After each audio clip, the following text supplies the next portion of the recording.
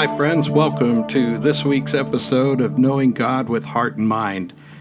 I'm Pastor Dan, and this is our weekly virtual church classroom where this time we are continuing our study of the Christian Believer course, a course written originally by J. Ellsworth Kalas and published by the Cokesbury Publishing House. It is our hybrid version of it, where I basically try to hit some high points with you while you drive or work or do something else listening to the podcast.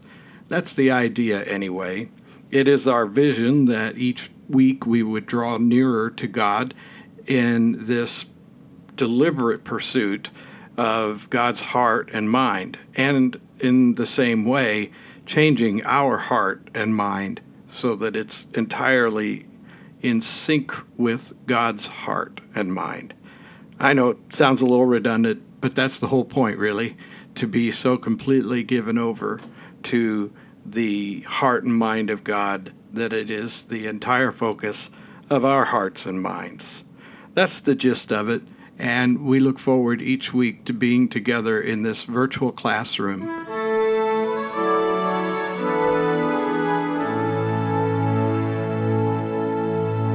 This week we want to pause before we begin to take time to share a couple of thoughts and have a prayer, and then we'll carry on with our study. I'd like for you to think about that whole concept of knowing God with heart and mind for just a minute. If we were to really study the doctrines of the church and to understand the people who gave them to us, we would find that they were people throughout the last 2,000 years who have eagerly sought to know God with heart and mind. In fact, we could take it even further than that. We could say that there are those who have been seeking God for some 5,000 or 6,000 years of recorded biblical history. And the reality is always the same. What they find that turns out to be true ends up outlasting them. And that's the way it is with truth, isn't it? There are people who would argue today that there are no absolute truths, but I would disagree on the basis of the fact that absolute truth has a way of consistently proving itself over and over again. For example, it's an absolute truth that if you climb up onto the roof of your house and step off of its highest peak and think you're going to fly, you're probably mistaken. In fact, the absolute truth is without some sort of intervention, when you step off the roof of your house, you will fall immediately to the ground. I have shared with people in a group's gathering recently that I've been bungee jumping. It's been many years ago, and they asked me how I liked it, and the answer is I didn't like it very much at all, to be honest with you. I did it for the sake of a friend who was managing a short entrepreneurial venture into a bungee jumping enterprise. And I did it to help him to succeed in his efforts. And as the person who was responsible for the safety of the rigging, it was my job to jump first to prove that I was satisfied that everything was safe.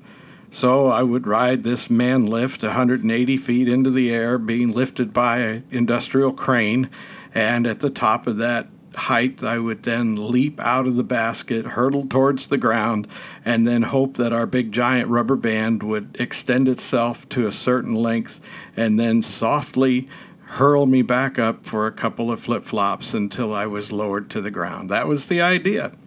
And if you ask me how I feel about it, what I will tell you is I felt like I was falling to my death. That's how I felt. I wasn't terrified by it. I wouldn't have done it if I was so scared. But what I do know is that when I was falling from the basket towards the ground, I was conscious of the fact that I could feel the friction of the air. I could feel my skin heating up just slightly as I accelerated towards the ground. And if not for our big bungee cord, our giant rubber band, I would have just kept accelerating until I came to a sudden stop, at which case my body would have suffered from traumatic injury, and that would have been the end. So that's an absolute truth. they exist. And there are many such absolute truths. And some of the truths in the Bible that are the most absolute have to do with the nature of God. God is the same yesterday, today, and always. And so when we become devoted with our heart and mind to understanding God's heart and mind, it begins to change us. We begin to understand that these truths we are exploring in this study of the doctrinal standards presented primarily in the Nicene Creed, which you can look up by clicking the link in the description box below. And by learning these doctrines and really incorporating them into our thinking about our Christian living, certain things change. When we begin to really see the doctrinal truths of our relationship with God move from our head to our heart, we begin to praise God, and praise becomes more important on Sunday morning than what we get out of it. And when we say the creeds of the church, like the Nicene Creed, with conviction, it's a statement of almost an oath. It's a promise to God that these are truths you believe, rather than just a sort of rote exercise that we do in church each week. When we pause when starting to discount another person because we remember that each human being carries the image and likeness of God, we know that we have moved from head to heart in these beliefs. When we look around us and declare that everything in God's creation, rocks and stars and birds and trees and humans and dandelions and waterfalls and whales, are all praising God, we begin to understand that our love for God is deep in our hearts. When we watch the baptism of a baby, or if you're fortunate enough to witness the birth of a baby, you begin to see the very hand of God creating what was nothing and turning it into something. When we sing the hymns and we realize that the words we're singing are confessions of faith, we sing them with more joy. When the words we say on Sunday have everything to do with the words we say and the things we do on Monday through Saturday, we know that our heart and mind are in sync with God's heart and mind when this life of ours is driven by the very Spirit of God, that we breathe Holy Spirit in and self out.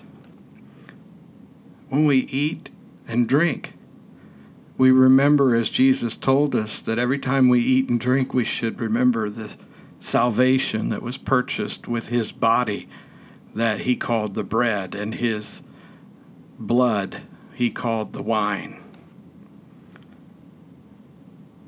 We know that our hearts and minds are in sync with God's heart and mind when at the center of our sorrow, even as we face death, we experience peace and assurance because of God's promises and our hope for things to come. When our whole world falls apart and we sense God's presence with us, even in the midst of the rubble, we know that we have moved from head to heart in our relationship with God. When we open our Bible, alone or with others, and we know that we will meet God there, our hearts and minds are in sync with God's heart and mind. Let us pray. Holy God, thank you for this opportunity to serve you again as we serve you like children who seek to know their Father, to reach out to our Heavenly Father with open eyes and minds and hearts and to say, Father, tell us more. Tell us more. Oh God, we know that you love us like a parent, but better than any parent who ever walked this earth, and more completely. so much so that you gave us your Son in a way of sacrificial love that would lead to our sonship and daughtership, so that we, like him, Jesus, would be a part of your kingdom, to be a member of your household, to call you Father because Jesus said we could, because you want us to think of you that way. Oh God, we know that Father is a patriarchal term of people, but it's what Jesus called you, and for now that's good enough for us. But we also know that you're more than a man, that you are an entirely separate and altogether different being, and yet you made us in your image, so we know that you're not that far apart. And we love you because you have reached across the void to us, invited us to come and love, to be with you always, not just on earth, but in all of eternity, even joining you in your place and space and time. Oh God, help us now as we come together to study your word, to actually study your name. Help us as we seek you with all our heart and mind, we pray. Amen.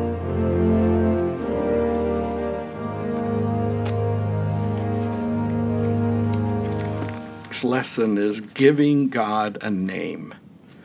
Now, to some people in the world, maybe even you, the whole idea of giving God a name seems pretty absurd.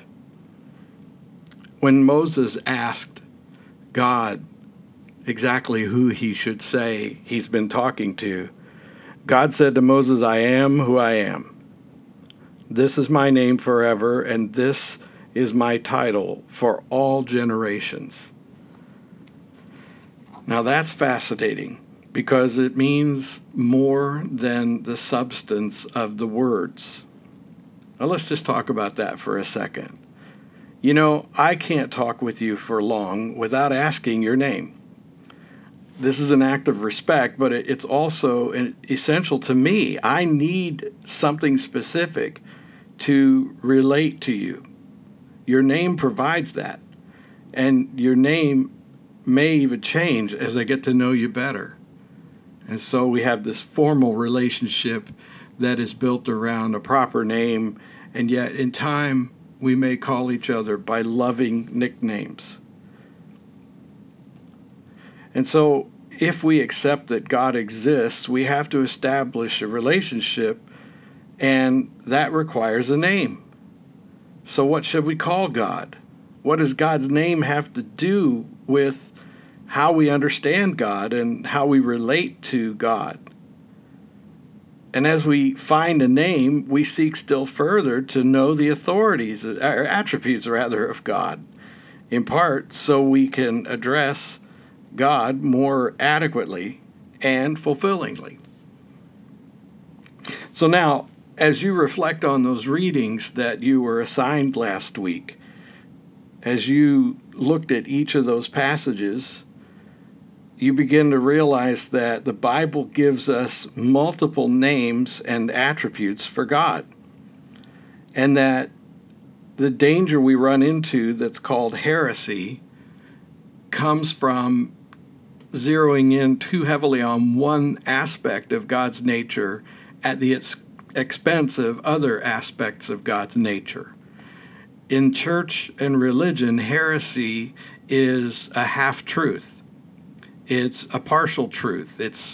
It happens when we get too fixated on making God or some biblical truth conform to our needs or expectations. And so the readings that you've experienced this week were designed to give you an idea of the various aspects of God's nature. For example, when you read Exodus and Deuteronomy, you got a very clear picture of God as the one and only, the one who is Lord over all. That is to say that when God establishes God's name with Moses, for example, it is entirely within the context of the dominant culture of that day, which is Egypt, which is a culture of multiple gods. And so God says quite plainly to Moses, who was raised in Egypt, I am God. There are no other gods. Then when you read Job, you learn more about God's creative nature, and you begin to see God as the only one who has the power to do these marvelous and magnificent, majestic things. When you read Psalm 89, you heard of God's faithfulness, and you got a sense from that psalm that God is always faithful, and that God alone can promise to be faithful in all things and not fail. You know, when we talk about marriage, we have a commitment that's made at a wedding ceremony to always be faithful to each other, but everyone knows that in many cases circumstances change and people find themselves willing and justified, they suppose, to no longer remain faithful. And so it's easy to say that there's nothing capricious about our God. Our God says he is always faithful, that our God can never break God's promises. That's a unique quality. When you read Isaiah 44, you read that only God can save. That means, and again, thinking back to the Exodus and the time with Moses and the Israelites in Egypt, there was a very distinct demonstration of plagues that put God up against those gods of Egypt, and only God could save the people from his wrath. There was only one way that God could deliver the people, and that was because God is the only one who can. Then you read the Gospel of Luke, and you see through God's bringing God's self into our situation through the incarnate nature of Jesus, that God really loves us. That God loves us with a love that only God can have. Or maybe a better way to put it is to say that God is so full of love that God's love supersedes any love, no matter how great, that we can imagine in our humanity. You could even say that God's love is the ultimate expression of love. When you read the various passages, did you begin to get a picture in your mind of a complex person or being in the same way that we are complex? You recognize that God, like us, has many qualities and characteristics. God, like us, demonstrates love in a variety of ways. Love that is tough and disciplinary and executed in a God-like way, in a way that only God could. And then you see that love in tenderness and compassion. And you see a completeness to God that cannot be defined. So how do you give a name to God? How do we name God? That's the big question. Our names sometimes have deep and rich meanings. Some of us have names that are culturally significant, and the name has a literal meaning. And some of us have names that have family significance because of their ties to our predecessors. Some of us have names that our parents just really liked and thought that it would be fun and wonderful for their child to have that name. But when it comes to naming God, names mean even more. Think about someone you know, perhaps your child, who on their birth you held them in your arms and you looked into their little face and you named them. And then years later, it's inconceivable that they could go by any other name. Their name becomes part of their identity. Their name is synonymous with what you feel and what you think when you are bringing that name to mind. So you say the name of someone you love, and it creates all sorts of emotional feedback and generates all sorts of memories. And therefore, when we think of naming God, we have to try to understand that we're doing the same thing with someone who is entirely undefinable. Dr. Callis says that all believing requires some faith leap, but believing in God is no more difficult than the hundreds of other faith leaps that life demands. That's kind of powerful. Have you ever gotten into an elevator? Have you given any thought to how it works or whether it will reliably deliver you to your destination? The faith issues, he says, comes when we begin defining the kind of God in whom we believe. If I see God in nature, I may concentrate on botany and have a God who is the source of all that is exquisite and lovely. But if I study the interactions of animal species, all red in tooth and claw, every time I read for you, I always end up stumbling. It's my eyes, folks. I can actually read really well, but my eyes give me fits. I may conclude God is quite brutal, considering the blood and the claws. Or if I think long enough about the complexity of nature, or indeed of my own genetic code, I may decide God is nothing other than the ultimate computer, with no moral or ethical equalities. Indeed, perhaps a computer gone mad. So in faith, human beings have named God. What we consider the most primitive names seem to have sprung from fear and perhaps from greed. These names represent whatever gods might be as malevolent creatures who must be bought off.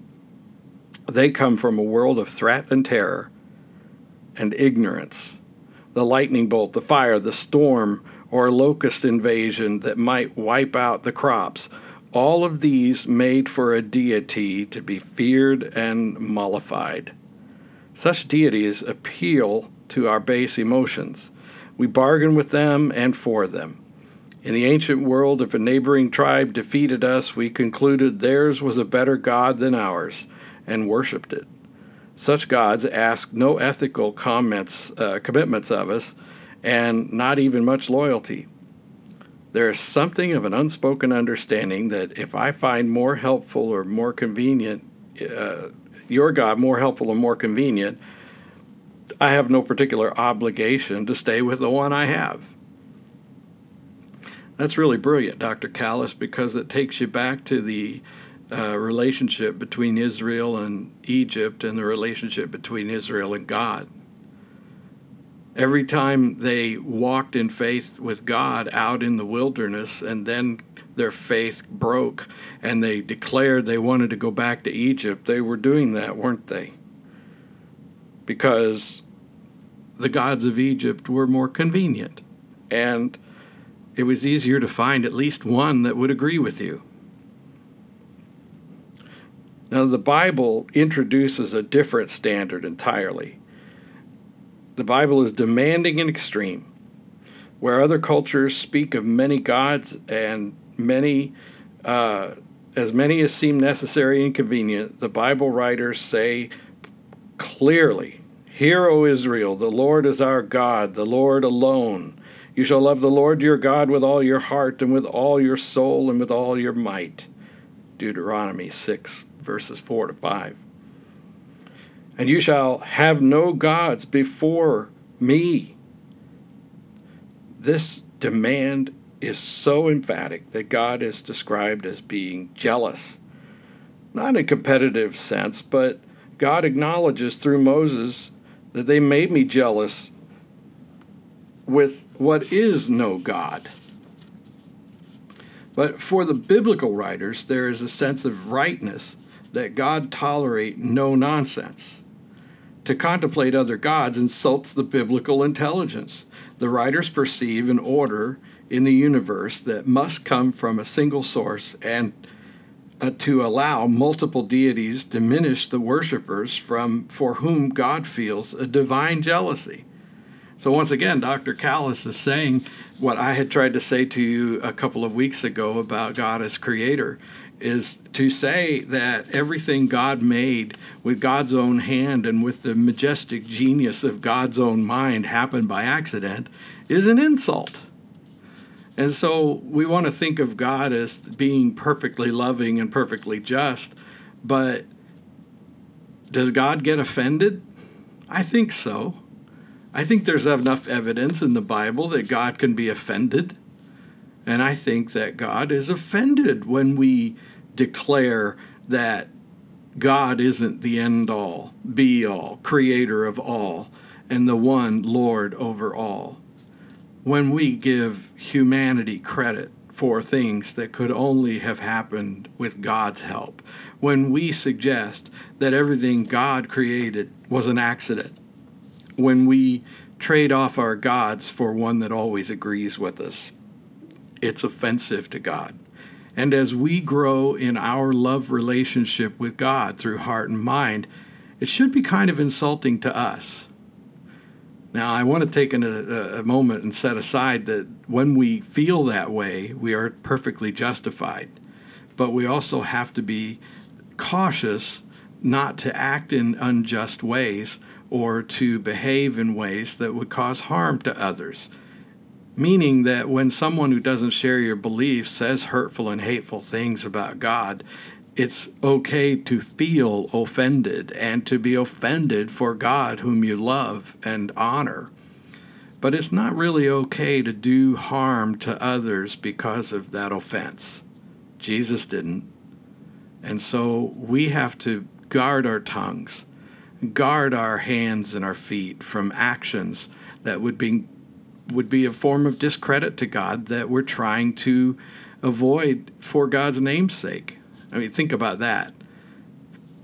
If you're angry because someone has done or said something that you think is an offense to God, and you try to bring justice by doing something that will only make people think even less of God, then you've offended God too. The best way to honor God is to do as God has commanded, to be the kind of person that Jesus modeled for us. This is the way. Not a way of violence, not a way of hurt and harm.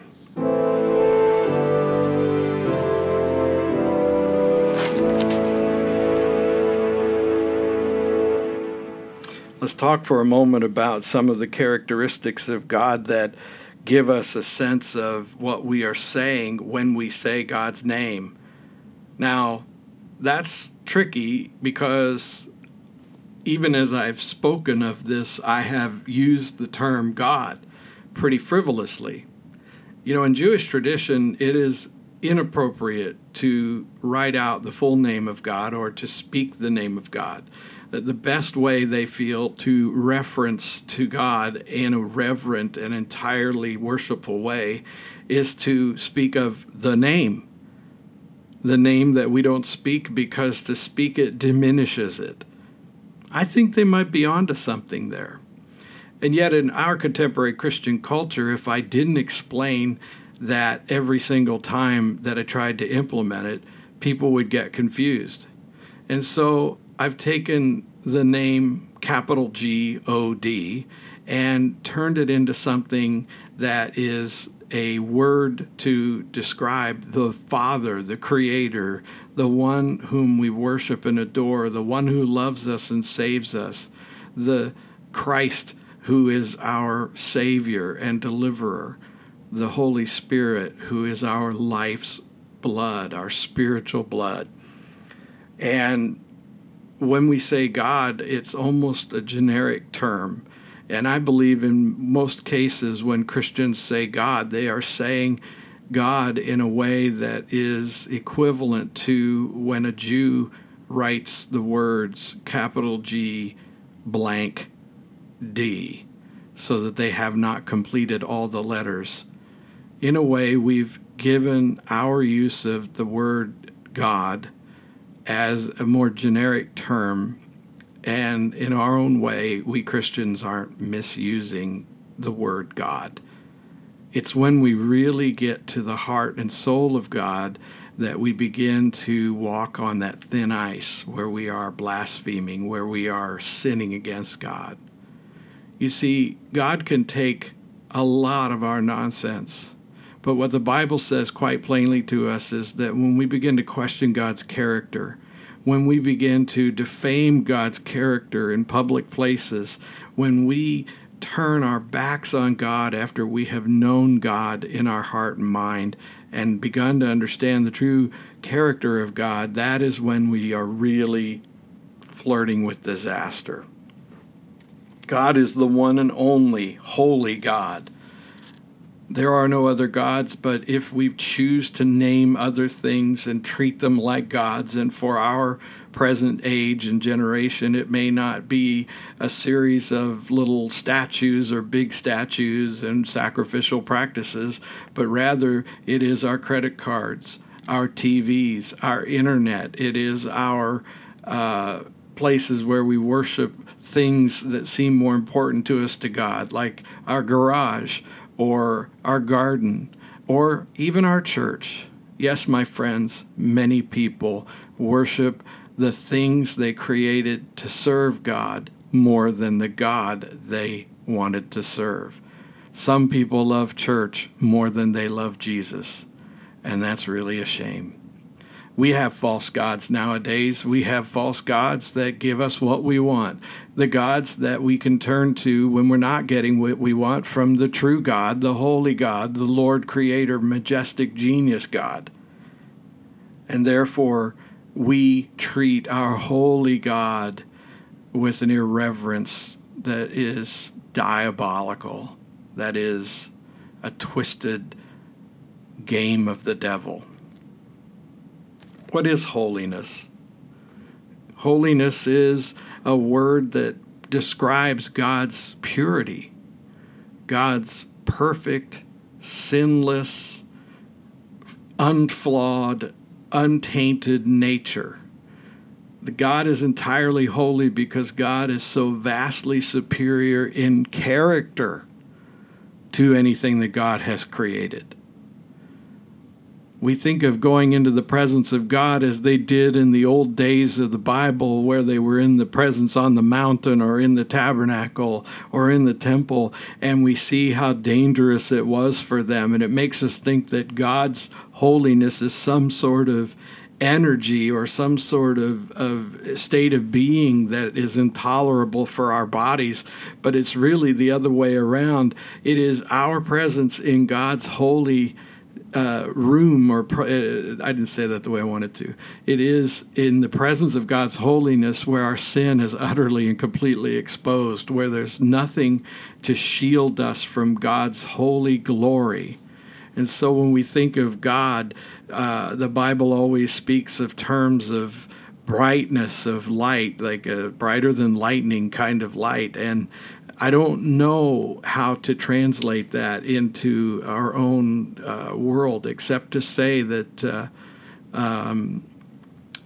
in my mind, it would be like those people who work on high-tension power lines from a helicopter, okay? Have you ever seen this? It's kind of amazing.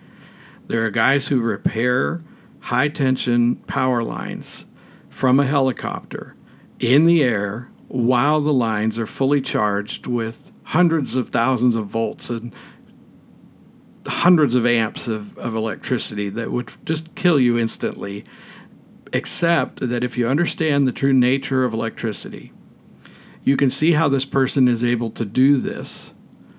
And you find that with the right clothing, with the right technique, and the right safety procedures, this person can walk out of the helicopter and straddle these high-tension power lines and have all of that enormous energy pass through them and not be hurt.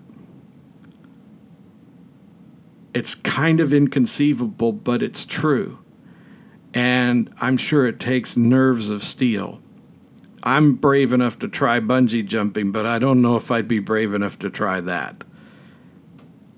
So when we think of God's holiness, we have to think of a presence that is so incredibly awesome because of God's character that our flawed state of being, our sin nature, sort of acts as a ground that lets the dangerous energy pass through our bodies in a way that is lethal to us.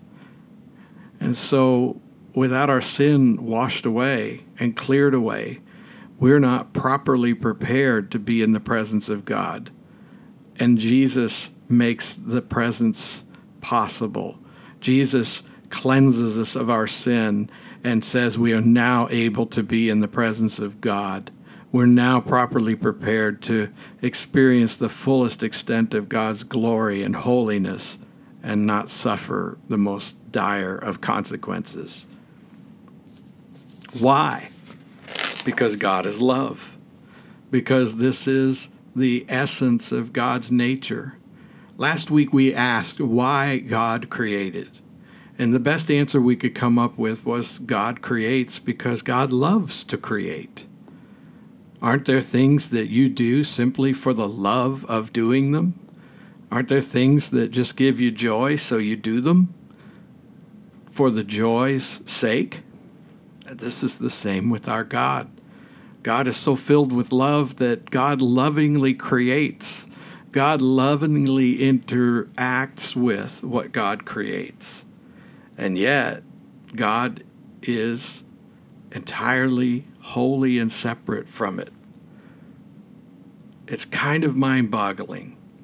When we consider God, we have to consider the attributes of God. And this was another way that the Old Testament writers dealt with it. They didn't know how to explain God other than to assign certain values to God. So they would say the word God or some version of the word God that might be from another language.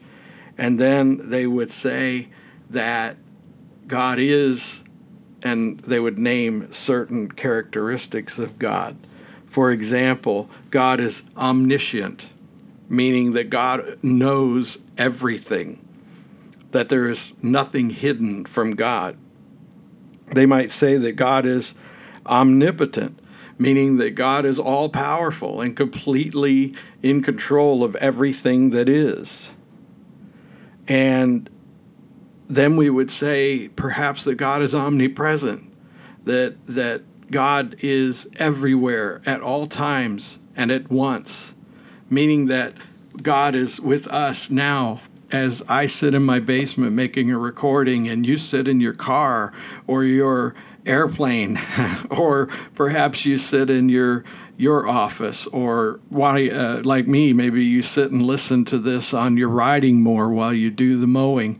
Riding your bike. There's 100 ways that you might listen to this, and even if it comes to you days after I've recorded, I can say with confidence that God is with us because God is omnipresent, that God is with you and me at the same moment, even if this recording is separated from you by days and weeks.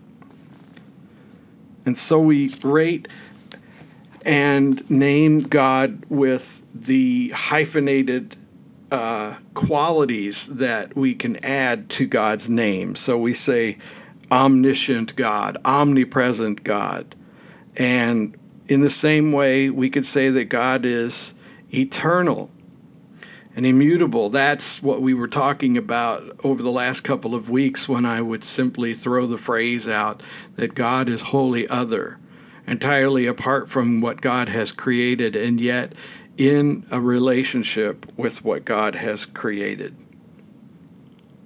And so when we name God, we are using a word, a three-letter word, that requires for us a certain understanding of what we say. And so when we hear someone in our hearing, someone near us who says some awful word associated with God, and they say it in a way that's offensive to us, but it's not offensive to them, that's all the difference. It's all about what calls to mind when you say the name God. You and I, we believers, we say God, and it means immensely and immeasurably more than we can put into words. I met a man in the nursing home this week who began to speak to me of God. And as he did in these later days of his life, probably closer than I am to meeting God face to face, he said to me, once God really came into my heart, ever since, it seems that I cry more and more when I talk of God. I mean, this man is speaking to me of his deep love and reverence for God, so that when he says the three-letter word, G-O-D, it means so much that it stirs him to tears and brings deep emotion. And so the name God is a name that is only significant in what it calls to mind in our spirits and our hearts and minds. And so that's why naming God is so important in so many ways. Not because we can come up with different names for God, but because we can come up with different expressions for what the name of God calls to mind. Consider these words written by Martin Luther. You've probably heard this. It's a hymn. And this is how he tried to describe the God that he knew with the depth of emotion that he had. A mighty fortress is our God, a bulwark never failing, our helper, he amid the flood of mortal ills prevailing. For still our ancient foe doth seek to work us woe. His craft and power are great, and armed with cruel hate on earth is not his equal. Did we in our own strength confide, our striving would be losing. Were not the right man on our side, the man of God's own choosing. Dost ask who that may be? Christ Jesus, it is he. Lord Sabaoth, his name. From age to age the same, and he must win the battle. And though this world with devils filled should threaten to undo us, we will not fear, for God hath willed his truth to triumph through us. The prince of darkness grim, we tremble not for him. His rage we can endure, for lo, his doom is sure. One little word shall fell him. That word above all earthly powers, no thanks to them abideth. The Spirit and the gift are ours through him who with us sideth. Let goods and kindred go. This mortal life also, the body they may kill, God's truth abideth still. His kingdom is forever. So what is Martin Luther feeling when he thinks of God? He's expressed it beautifully in his wonderful hymn, A Mighty Fortress is Our God. John Wesley, the founder of my United Methodist tradition, that Wesleyan way of looking at things, he says, there are three that bear record in heaven, and these three are one. I believe this fact also, if I may use the expression, that God is three and one, but the manner how I do not comprehend, and I do not believe it. Now in the manner lies the mystery, and so it may, I have no concern with it. It is no object of my faith. I believe just so much as God has revealed and no more. But this, the manner, he has not revealed. Therefore I believe nothing about it. But would it not be absurd in me to deny the fact because I do not understand the manner? That is, to reject what God has revealed because I do not comprehend what he has not revealed. This is a point much to be observed. There are many things which eye hath not seen, nor ear heard, neither hath it entered into the heart of man to conceive. Part of these God hath revealed to us by his Spirit. Revealed, that is, unveiled, uncovered.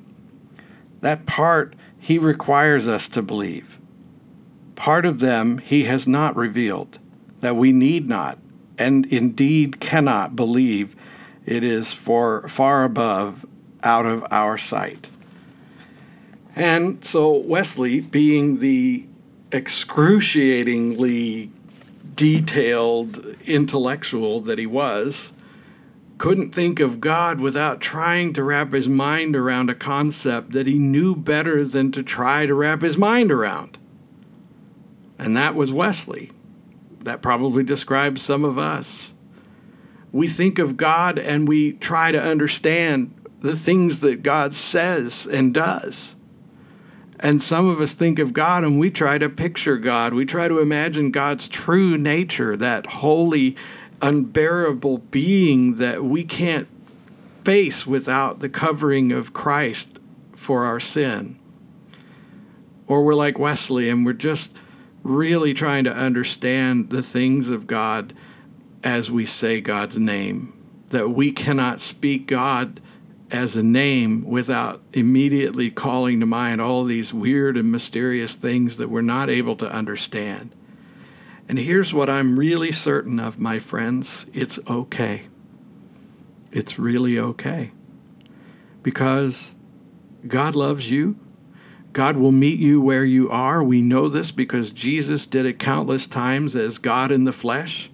The Holy Spirit does it even greater than Jesus could, because by the Spirit we have that very heart of God in us, through us, around us, with all of us at the same time, everywhere. And this is God, a God who is gracious and willing to give all that God can to have us in a relationship with God for love's sake. So, what's stopping you from letting the name of God become a trigger for a deep love and affection, giving over of your heart and mind to the heart and mind of the one who made you and sustains you and desires to be with you through all time?